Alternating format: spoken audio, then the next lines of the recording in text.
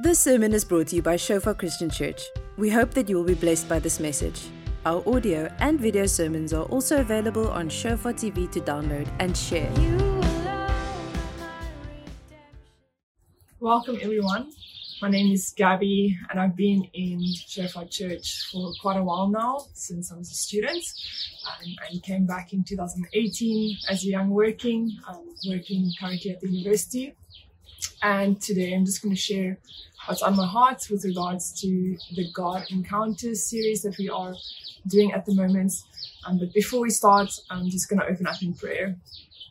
Thank you, Father God, just for today, Lord. Thank you, Lord, that we can invite you into this place, Lord, and in our homes, Father, that we can encounter you, Lord. And may your Holy Spirit lead us. May your Holy Spirit open our eyes and our hearts to receive what is on your heart today. In Jesus' name, amen.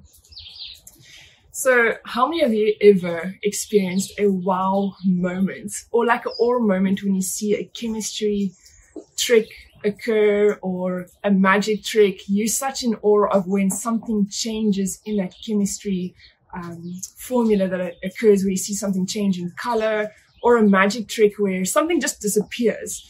You're almost in awe and wonder in that particular moment. It's quite exciting when it occurs. It's provoking. And you just kind of question yourself, like, how did that just take place? But the only thing, it only provokes an emotion and leaves you off with a memory after the event. But the thing is, when you truly encounter God, something changes within you.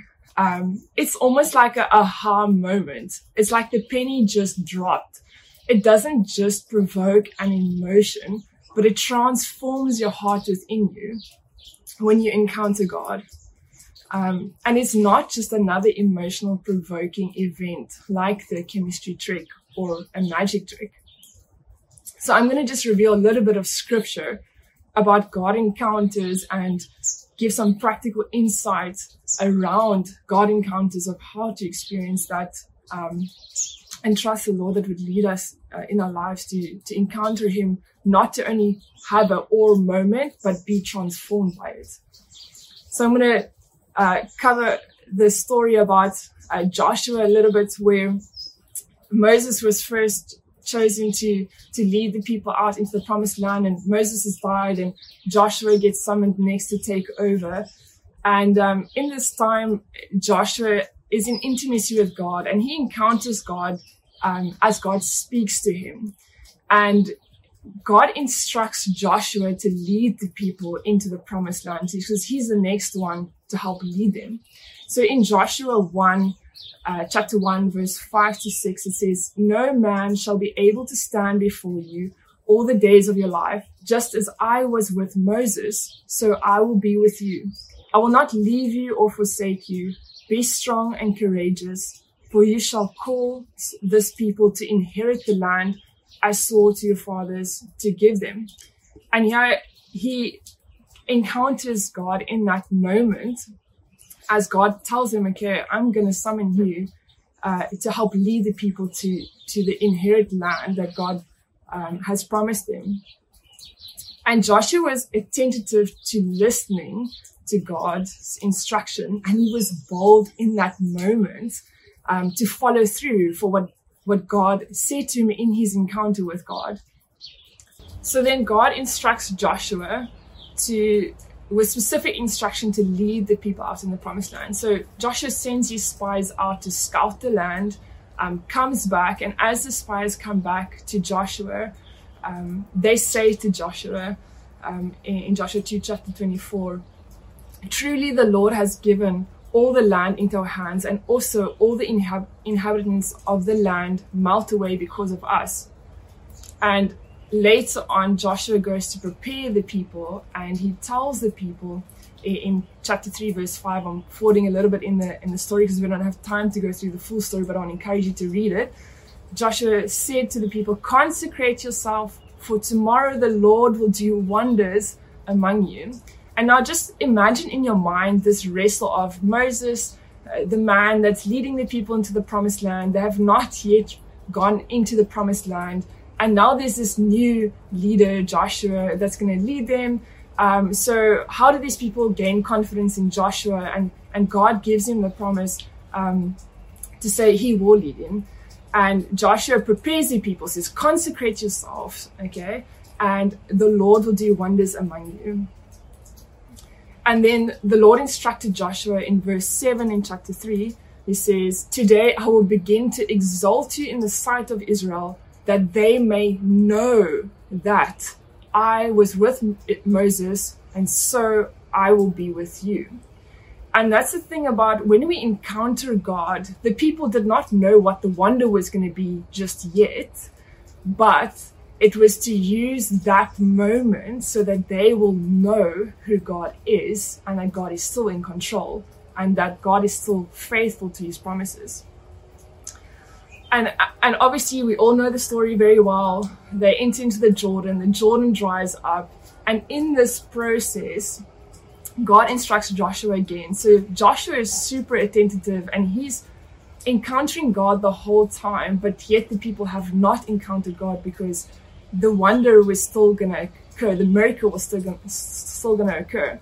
And when the miracle occurred, God tells Joshua to take out 12 stones within the river to represent each tribe in that time, and to have a memorial of what just happened, that God is still faithful and he's leading them into the promised land, and he just performed this miracle, and the memorial is there to help remind people that God is still faithful. And in Joshua chapter 4, verse 21 to 24, he actually, in the scripture, it actually reveals what the purpose of those stones were. And in verse 21 in chapter 4, it says, and he said to the people of Israel, when your children ask their fathers in times to come, what do these stones mean?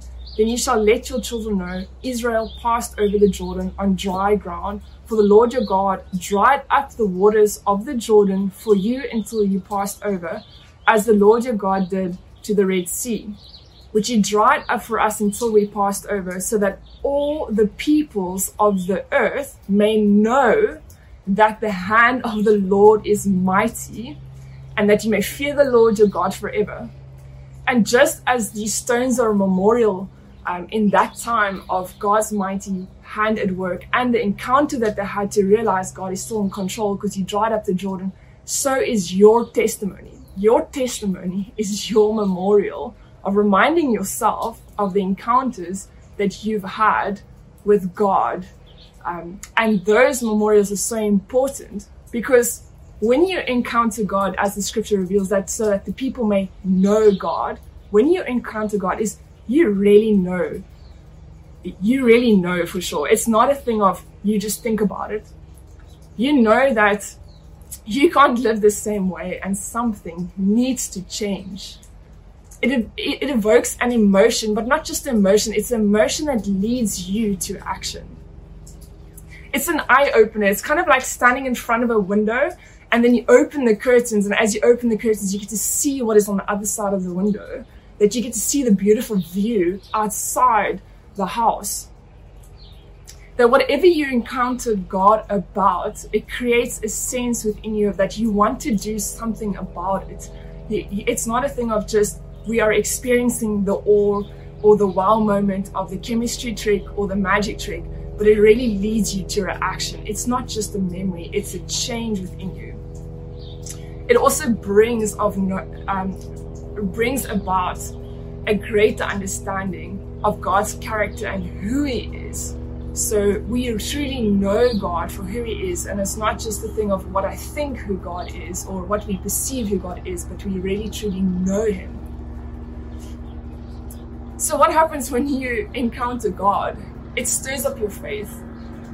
It increases your confidence and boldness, which is so evident in Joshua's life. Like, he was confident to fulfill the instructions God gave on his life. And it then drives you to action to either build up God's kingdom or drives you to action in repentance so that your heart can be transformed completely. And why do I say this is that if we look at even the book of Acts, where Jesus promised his disciples before that there will be something greater to come. And that was the Holy Spirit that he was referring. And in Acts chapter 1, verse 3 to 5, I'm just going to quickly read that. It says, he presented himself alive to them after the suffering by many proofs, appearing to them during the 40 days, speaking about the kingdom of God. So Jesus came, appeared alive to them on many occasions so that they could encounter him after his resurrection. And then it carries on saying, and while staying with them, he ordered them not to depart from Jerusalem, but to wait for the promise of the Father, which he said, you heard from me, for John baptized with water, but you'll be baptized with the Holy Spirit not many days from now. So Jesus gave them a promise that the Holy Spirit will come. And I'm going to give a bit of background information, because just after this is that event that we're all familiar with, where the apostles in the upper room and the Holy Spirit falls upon them, and they're all speaking in tongues in foreign languages. And it was not possible for them to be speaking in these foreign languages, but not only to speak in the foreign language, but to also understand each other in that particular moment. So there was like this miraculous encounter with the Holy Spirit and God in that moment, with all these foreigners that came into the upper room. And Acts chapter 2, verse 12 to 13, it says, and all were amazed and perplexed, saying to one another, what does this mean? But others were mocking. They were filled with wine. So here you can see there's a clear distinction where some people encountered the Holy Spirit and God in that moment, where they were amazed and perplexed, had an awe-wow moment, and some didn't. Some were just almost mocking that event and saying, but they were filled with new wine. And just directly after that, Peter comes and delivers a message about Jesus to reveal why this is occurring. And he reveals in short, in summary. I don't have all the time to go through all the scriptures. I would love to, but I want to encourage you to read Acts chapter 2. He reveals how Jesus fulfilled the promises he gave them previously. Jesus did mention that he's going to be taken away, and then he will resurrect 3 days later. And he shares this message about Jesus. And why I'm saying this is that as Peter shares the message about Jesus in Acts chapter 2, verse 37, there was a response of the people, because as he was sharing about Jesus, the people were having an encounter with God, with a message that was said about Jesus. And their response was in verse 37 in chapter 2. Now, when they heard this, they were cut to the heart and said to Peter and the rest of the apostles, brothers, what shall we do? And Peter said to them, repent and be baptized, every one of you, in the name of Jesus Christ for the forgiveness of your sins, and you will receive the gift of the Holy Spirit. And do you see where I'm coming through with this? Is that when we encounter God, it will either lead to our action. And this is purely what happened in this moment. Peter comes and he shares and explains to them this experience that they've had is from the Holy Spirit, and this is expected because Jesus, he said it was going to happen, and now it's happened. And that led them to the response of, what shall we do? We want to do something about it. And he tells them, repent. But what can we do to have more encounters with God that it would lead us to action? So just some of the pointers I want to share with you out of just my life and what I've seen in scriptures is one is to increase your intimacy with God. Your time spent with God should be quality over quantity, to really connect with God. It's not about just getting the clock to tick away in your quiet time and say, cool, you've done 20 minutes. But really to be intimate with God and intentional. And we see this in scripture where even Jesus himself, in Mark chapter 1, verse 35 to 39, it starts off, and raising very early in the morning, this is referring to Jesus now, and raising very early in the morning, while it was still dark, he departed and went out to a desolate place, and there he prayed. And Simon and those who were with him searched for him, and they found him and said, everyone is looking for you. And he said to them, let us go on to the next towns, that I may preach there also, for that is why I came out. And he went throughout all Galilee, preaching in the synagogues and casting out demons. So here we can see even Jesus often went to the desolate place to be with God, to pray, to be intimate with God. And every time he went to the desolate place, there was something that followed after that. And God used Jesus to go out so that people could encounter God in those moments through the miracles, through his preaching, to have God encounters. And we see this throughout scripture.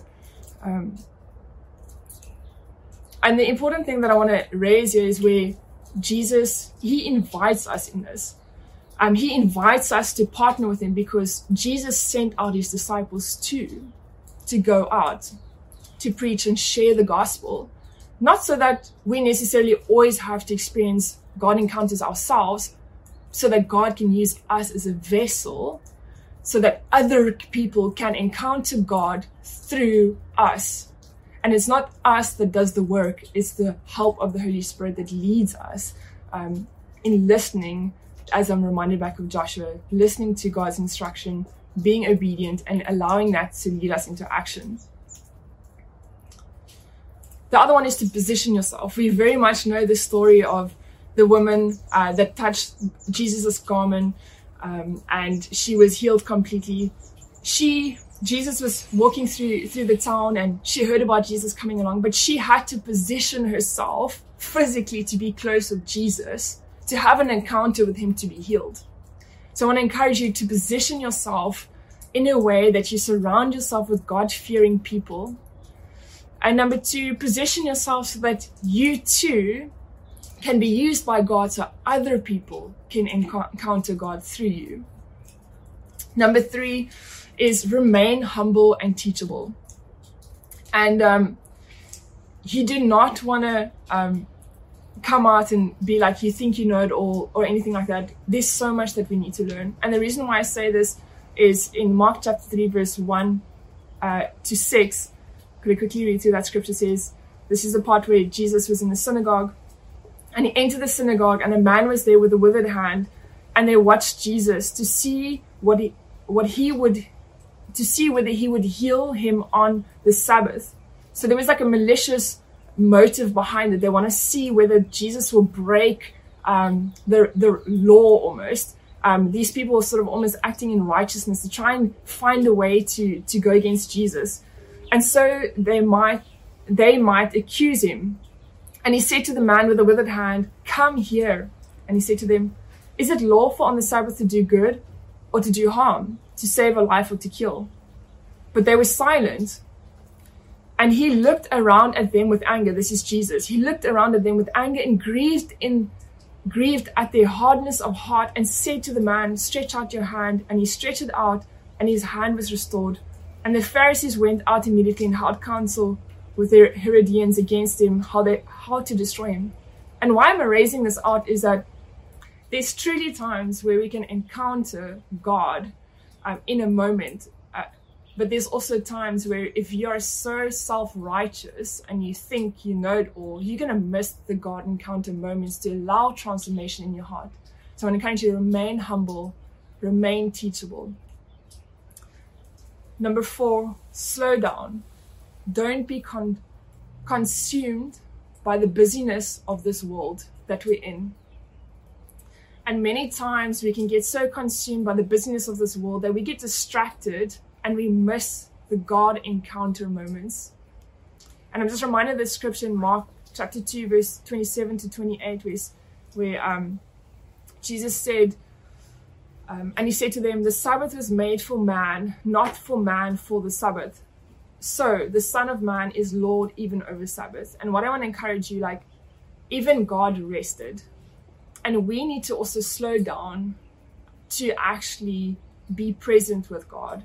So slow down to allow God to speak to you, to allow transformation to occur in your heart. If you're caught up in the busyness, you're going to just do it as another task. Oh, this is what I need to do next. This is what I have to go on tomorrow.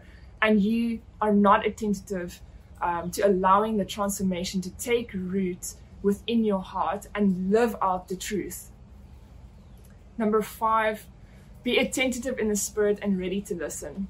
Just like Joshua, he was always attentive to the instruction of God, and as God gave the instructions, and out of the obedience to God's instruction, God showed up to the point of showing the people that he's still in control. He's still a faithful God.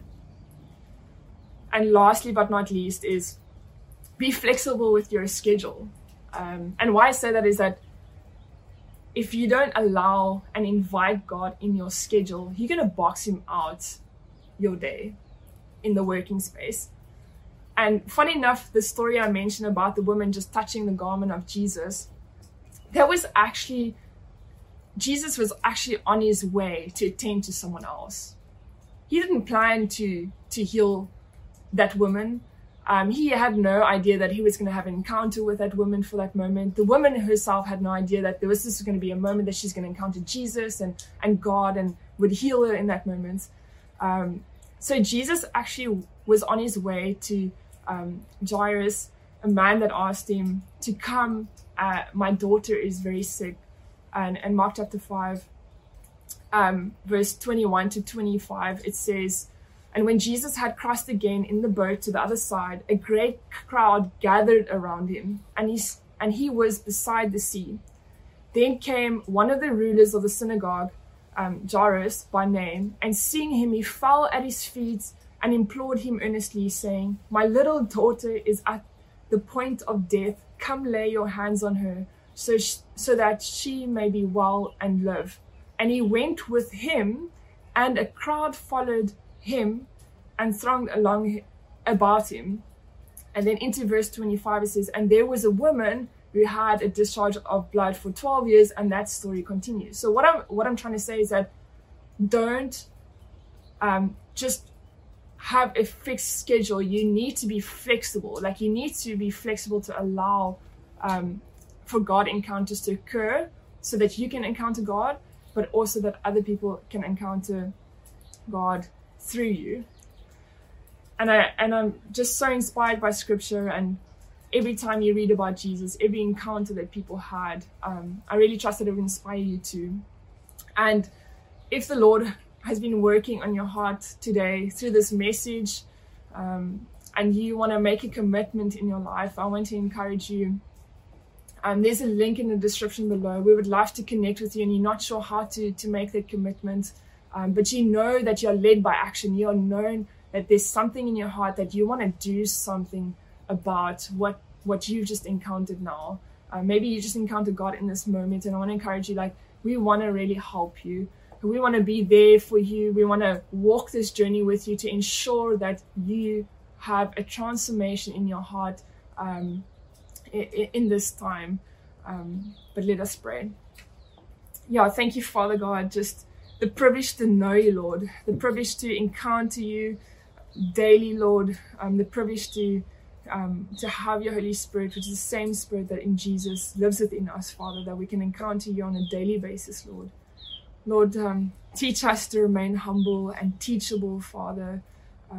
Guide us, Lord. May your Holy Spirit lead us in everyday life, that we will not be consumed by the busyness of this world or be boxed in with our schedules, Lord, but that we can truly be the vessels in your kingdom for other people to encounter you, Lord, and may we continue to encounter you daily through our intimacy with you. We just praise you, we love you, Lord, and we give you all the honor and praise in Jesus' name. Amen. Thank you for listening. Remember that our sermon audio and videos are also available on Shofar TV.